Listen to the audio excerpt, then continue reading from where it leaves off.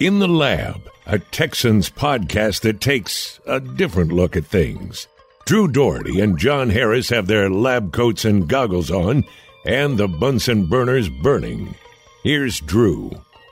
Yes, indeed, friends. It's In the Lab time. Coming at you a day later than normal just because, hey, the Texans played a day later than normal. They played on Monday Night Football, but I'm Drew Doherty. That's John Harris. John, great to talk with you, as always. Yeah, man, absolutely. It's good to be here. Monday night was wild, wacky, unbelievably emotional, intense. It was everything you wanted in a football game except for, all those words started with a W. I wish we could have ended it with a W. But listen, there's a lot to feel really good about with this football team, and we saw that. And hopefully we'll see a W go on the board on Sunday against the Jacksonville Jaguars, division opponent at home. Can't lose those. We're not going to talk about the Saints game. We're not going to break that down. We're going to get ready for the Jags game. And a little later, we're going to have kind of a special story time. But before we totally get into Jags prep, I just want to say, and I say this with love, and I've said this to your face before, so all you listeners out there, don't get offended or think there's a beef of some sort, but my man, you are an absolute spaz on the sidelines when great things happen. And it's I love it. I love it. Because I come down from the press box for like the final 5-6 minutes of the game typically. And I'm down there, and I've got my arms crossed. I'm like very serious, and I'm watching things. And I there's all sorts of emotions bubbling on the inside, but I keep a stone face, I'd like to say. You do. And Deshaun hits Stills for that touchdown. And you were part of many I think your vertical got you could have probably dunked on a 12-foot goal. Probably on that one. Yeah, I was about 49 and a half, probably. You look like a pogo stick. I'll be honest with you, I was amped up the whole game. On the first touchdown, when Deshaun on that 4th and 1, I'm watching, they're in a gun, first of all, and I'm kind of like, what are you doing in the gun? They've been running the ball and hammering. I'm like, what? And then when I saw him pulling the zone read, I looked out there and I'm like, there's nobody out there. And I had the mic by my face. It's a gorgeous play. He hasn't even gotten past the line of scrimmage, and I'm like, I tell Mark, it's a touchdown. And it ended up being a touchdown. We got to the break, and he's like, you called that one early. I was like, yeah, sorry. So I was amped up, but there was something about, there was something about that. I mean, of course, you didn't see it coming because it was a 2-play, 75-yard drive, but it was Kenny Stills, the newest acquisition. It was, oh, my God, there's a thought of winning. And I think that's the one thing. When you think maybe the team has a chance the whole time, there came a point about 5-6 minutes in the fourth quarter where it's like they're driving. Things did not look good. They didn't look good. And so I just was like, dang it. And I was like, man. And I'd sort of, in my mind, I started thinking about what will I ask the players, what would I ask OB about, and you start kind of planning for that. And then it was just, it flipped so fast. I mean, it flipped so fast because there was no timeout between those two plays. It was throw the ball to Hop, line back up, throw the ball Stills, touchdown, oh my God, they got a lead. And it was pure pandemonium. And the funny part about it was like it was a bunch of scouts. It was James Lipford, director of college scouting. And, I mean, I'm losing my mind. And all of a sudden, all of us just were like, wait, but you got to finish.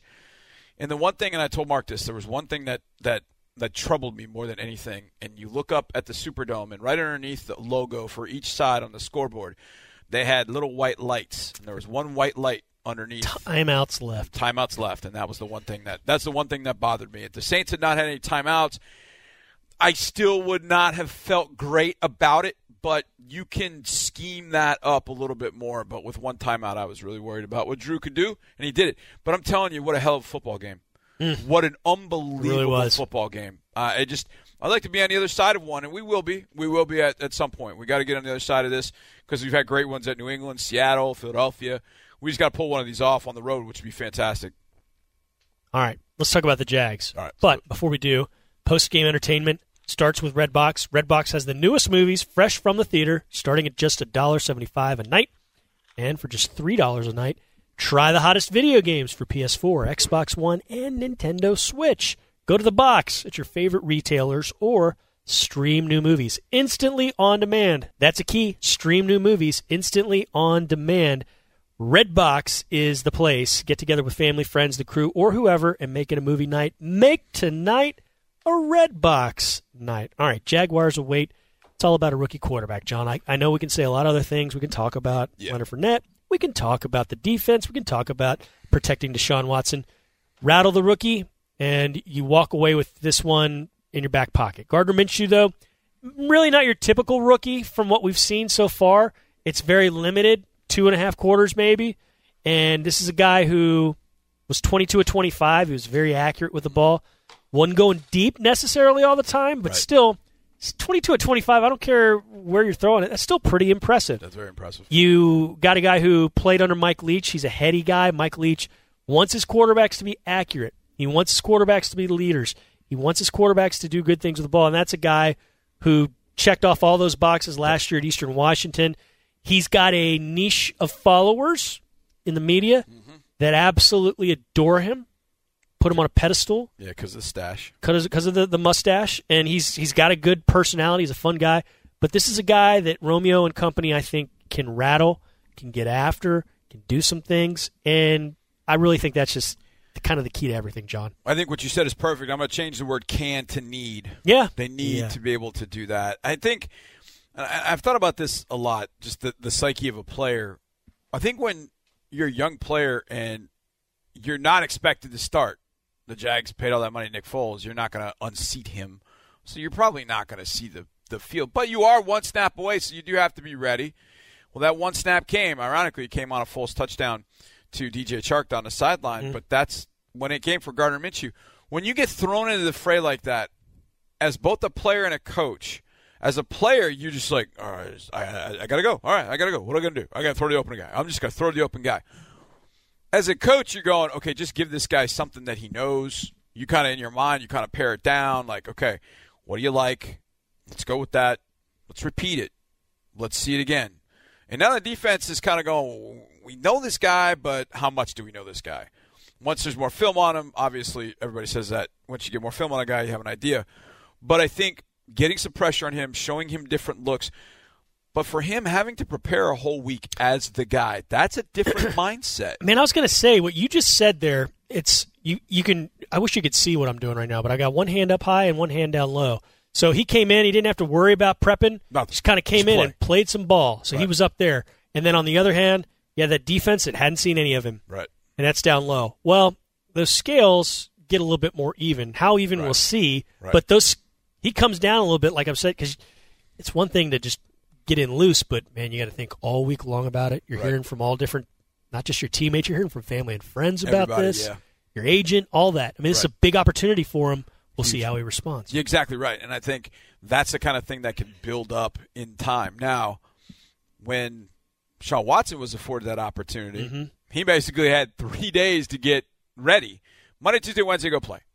So that sort of helped him, I guess. But Deshaun had been in huge situations throughout his career, high school, college, and then up to that point in the NFL. Minshew's been a guy that, and I think his story is it's compelling. He was at East Carolina, did a good job, but he was going to go to Alabama to be a backup. That's what he was going to do. He was going to stay in the South. He was going to go to Alabama to be a backup. And then Mike Leach called him last minute like, hey, you don't want to be a backup? Come play for me. You compete for the starting job. He wins the starting job, has a great year, All-American, gets himself drafted. I mean, just incredible stuff. So from that perspective, he's a guy that I think you can rattle to a degree. Maybe you won't see him sweat, but maybe inside it's just like, okay, maybe you're having an impact. So whether you can get to him, whether you can harass him, whether you can just show him different looks, your disguise has got to be on point. You got to show him something that he has never seen before and see if that doesn't afford you the opportunity to get interception or turnover or, boy, he has somebody open and he misses him because he's looking somewhere else. I mean, that's what you have to try and do with a guy like this. Got to do our cream of the crop. Oh, okay. The cream of the crop. So this week's cream of the crop. I want you to explain cream of the crop. I think people know, but I want you to explain it for the people. The cream of the crop. Who's the best? What's the best? Who was the cream of the crop? The best player that you saw on Monday Night Football. So, I mean, it's going to be pretty clear most weeks. You know, I think it's. Thank you. And we each have one, so I think it's going to be pretty clear. Like we can each choose one. I'll choose one. You can choose the other. I'm going to go with one, and I think it'll be automatic who you choose, and vice versa. If you were to start, if you choose one, I know who I'm going to choose on the other one. So I'll make things easy. I'll go first. DeAndre Hopkins, cream of the crop. The cream of the crop. Had a few drops, but you know what? He had a couple touchdowns, and he had that monster catch right before the Stills touchdown. Not to mention, he pulled in some other big first down grabs that helped keep that crowd, which I'll go on record, it's the loudest crowd I've ever been a part of and heard. Holy cow. I mean, just chest rattling. I went home that night. I had a headache, and I wasn't sick. It wasn't like I was dehydrated. I'd eaten, and everything. I had a headache that night. I think it was from the crowd noise. But I'm going to go with DeAndre Hopkins. He finished with 8 catches, 111 yards, 2 touchdowns. DeAndre Hopkins is a Martian. He's not an earthling. He is a Martian. He's not a normal human being. He played tremendously. The thing about the drops, those are nearly impossible catches for the mortal human. Yeah. But for a Martian who normally catches those, it's kind of jarring. But I think because of the game that Hop plays, it takes a little while. He didn't play much in the preseason. Mm-hmm. So it takes him a little while, I think, to get kind of back to, all right, body control, like where's my body need to be, where my hands got to be, all that kind of stuff. Hop's route against Lattimore for the first touchdown is brilliant. It's brilliant. It's actually not – it's almost not even a route. He's standing – Lattimore is face up on him, and Hop literally walks at him. And then Lattimore kind of freezes for a split second, like, well, what's he doing? And then he goes right to the goalpost and has him beat. And I've seen him use that move before, and I'm like, that was brilliant. It's really, really good. So that happened, and I think DeAndre Hopkins is a good one. I mean, if I don't say Deshaun Watson, I put it on a tee for you, I'm dude. kicked off the podcast. I put it on a tee for you. I thought you would take Watson and then make it tough for me because I was going to say I Hopkins. choose him. Right. I choose him all the time, so I didn't. It's almost as if when you say Hopkins, you say Watson. Watson's got to be with Hopkins, so you can almost take both of them. Which, if you want to leave a third one for me and make it more difficult for me, you can if you choose. Nah, let's just do it. Okay. Let's give this guy some more praise. You talk about being from a different planet. My gosh, this guy. I mean, he fell on his tushy and hurt the a little bit above his butt on when he went in the end zone. If it's his tailbone, is it his tailbone? I don't know if his tailbone, but his backside. I kind of felt like it was like right above his cheek? Is that they call it? Quick mini story time. Sorry, 86, 87-ish. Mm-hmm. I'm about to go to Fame City. Out there on the west side. City, yeah. Became Funplex. Yeah. I was standing on a chair trying to get a board game down before I left because we were going to play some board game with my friends. I stood in the wrong part of the chair, and it swung up on one end and bruised my tailbone. Yeah. That hurt. And then we went, and that really hurt. I was crying. I was 10 years old. It hurt enough to cry. And then we went to Fame City, and we played bumper cars. Mm-hmm. That hurt. Don't do bumper cars when you have a bruised tailbone. Oh my gosh. Okay, so go ahead. Sorry. Well, playing quarterback with a bruised butt, hip, thigh, whatever it was. I thought one of my favorite plays the whole night, it was on the third down, and he scrambled away from Alex Anzalone. He was running, and he kind of had the ball back behind him like, yo, don't hit me. I'm going out of bounds. Like, you can't catch me, but I'm going out of bounds. You can't catch me. It was really he was not taunting him, but it was just so funny to watch him. I mean, seriously, there's 50 seconds left in a game, no timeouts. And the interesting thing about that, I think, is the fact that they work that situation all the time. In training camp, almost every single day, it was that same situation, 50 seconds, no timeouts, and then they would change the score. 2 point, you're down by 2. Now you're down by 4. So it would determine whether they were going for a touchdown or not. So they've worked that situation. I don't think it ever came to where they went 2 plays. And they went 2 plays, bang, bang. And it was brilliant protection. It was everything that you wanted to have. On 2 plays, it happened a little earlier than anybody expected. And I've heard people say, well, he scored too early. There's no such thing. No. There's never such thing because as you might not have had another chance. Exactly. I mean, you got to take the chance when you can to get points. Exactamundo. So I will take Deshaun Watson. My honorable mention would have been Whitney Merciless. Sure, he'd been a good one. Heck of a game. But those two played the run pretty well. Sack, pick. I thought he did a pretty good job. So Watson and Hopkins, those are the 2 cream of the crops.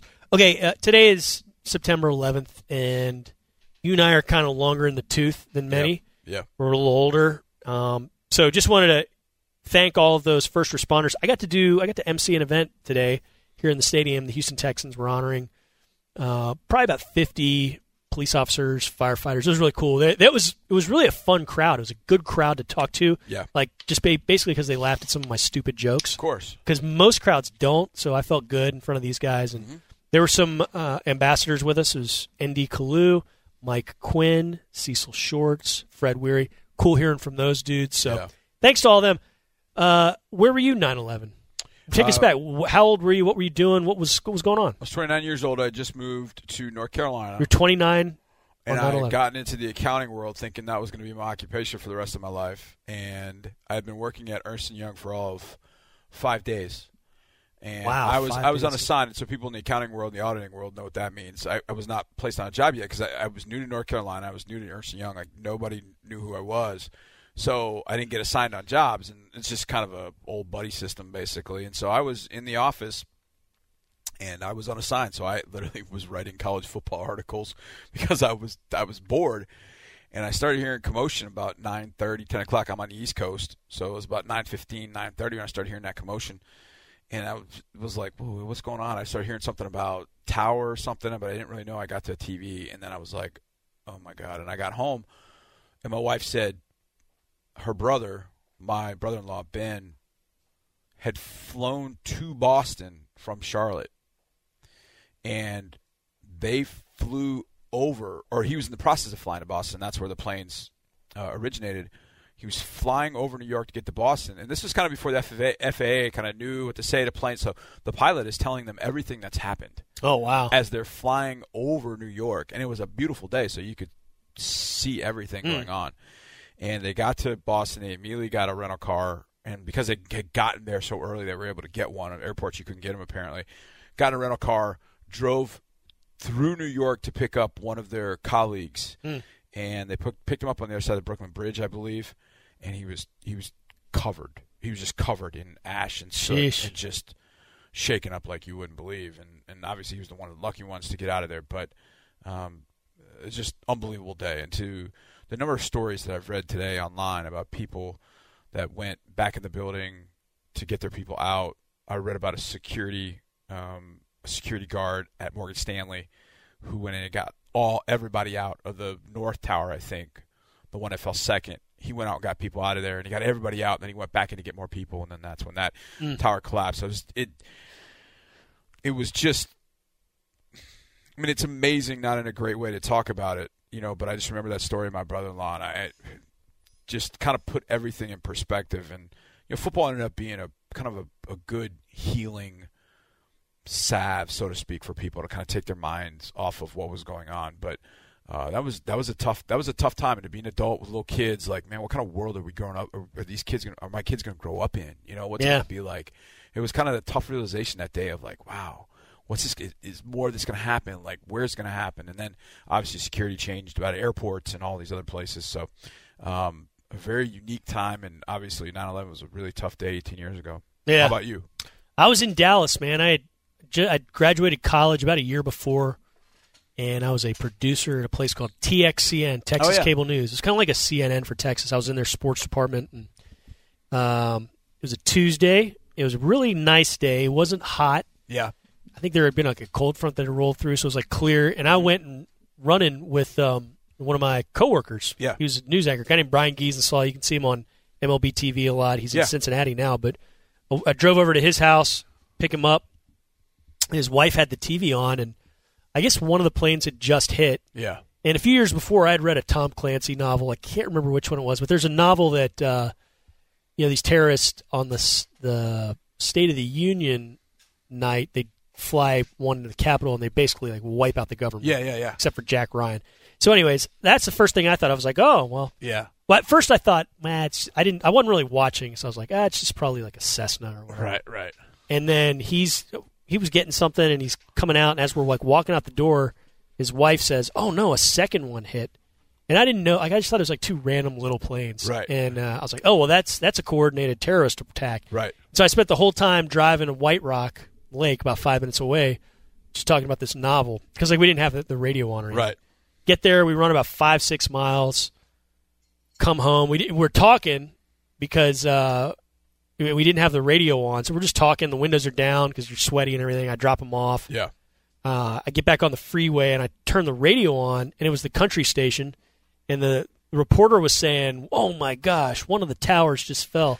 And I was like, you know what, this guy probably needs to be fired. There's no way that the World Trade Center could have possibly fallen. I mean, this is very irresponsible. Right. I'm thinking like maybe a piece of window fell off. Right. And I pull in my garage, and my roommate like opens the door, and this guy, so we're right out of college, and this guy didn't have like a regular job. Yeah. And I don't know what he was doing up. I was like, what is going on? And then I go upstairs and see it, and I was like, holy my gosh. moly. Yeah, and then, later that day we went into work. We didn't really talk about sports that much for a while, but certainly did not. Yeah, it was different. The world changed in so many ways. So, yeah, anyways, I saw some people on Twitter kind of recounting their versions of what they were doing, and they weren't there either, but it's just kind of interesting to hear where you were. It's our JFK assassination moment for our parents, for our grandparents. It's where were you when you heard about Pearl Harbor? Yep. So it's one of those days, one of those things to talk about. Yeah, absolutely. And it's one of those days you wish never happened, obviously, but it was such an indication of like what our world would turn into, and the battles that we had to fight. But our first responders just, I mean, the photos that came from New York, I mean, just telling the story without words was just incredible. It was absolutely incredible. So our hats go off to all of those that have served to help make this country safe, to make that area safe, and to ensure that nothing like that happens again on our soil. Well said, John. Always good going in the lab with you. And thanks to those of you who listened today, and listen again next time to In the Lab.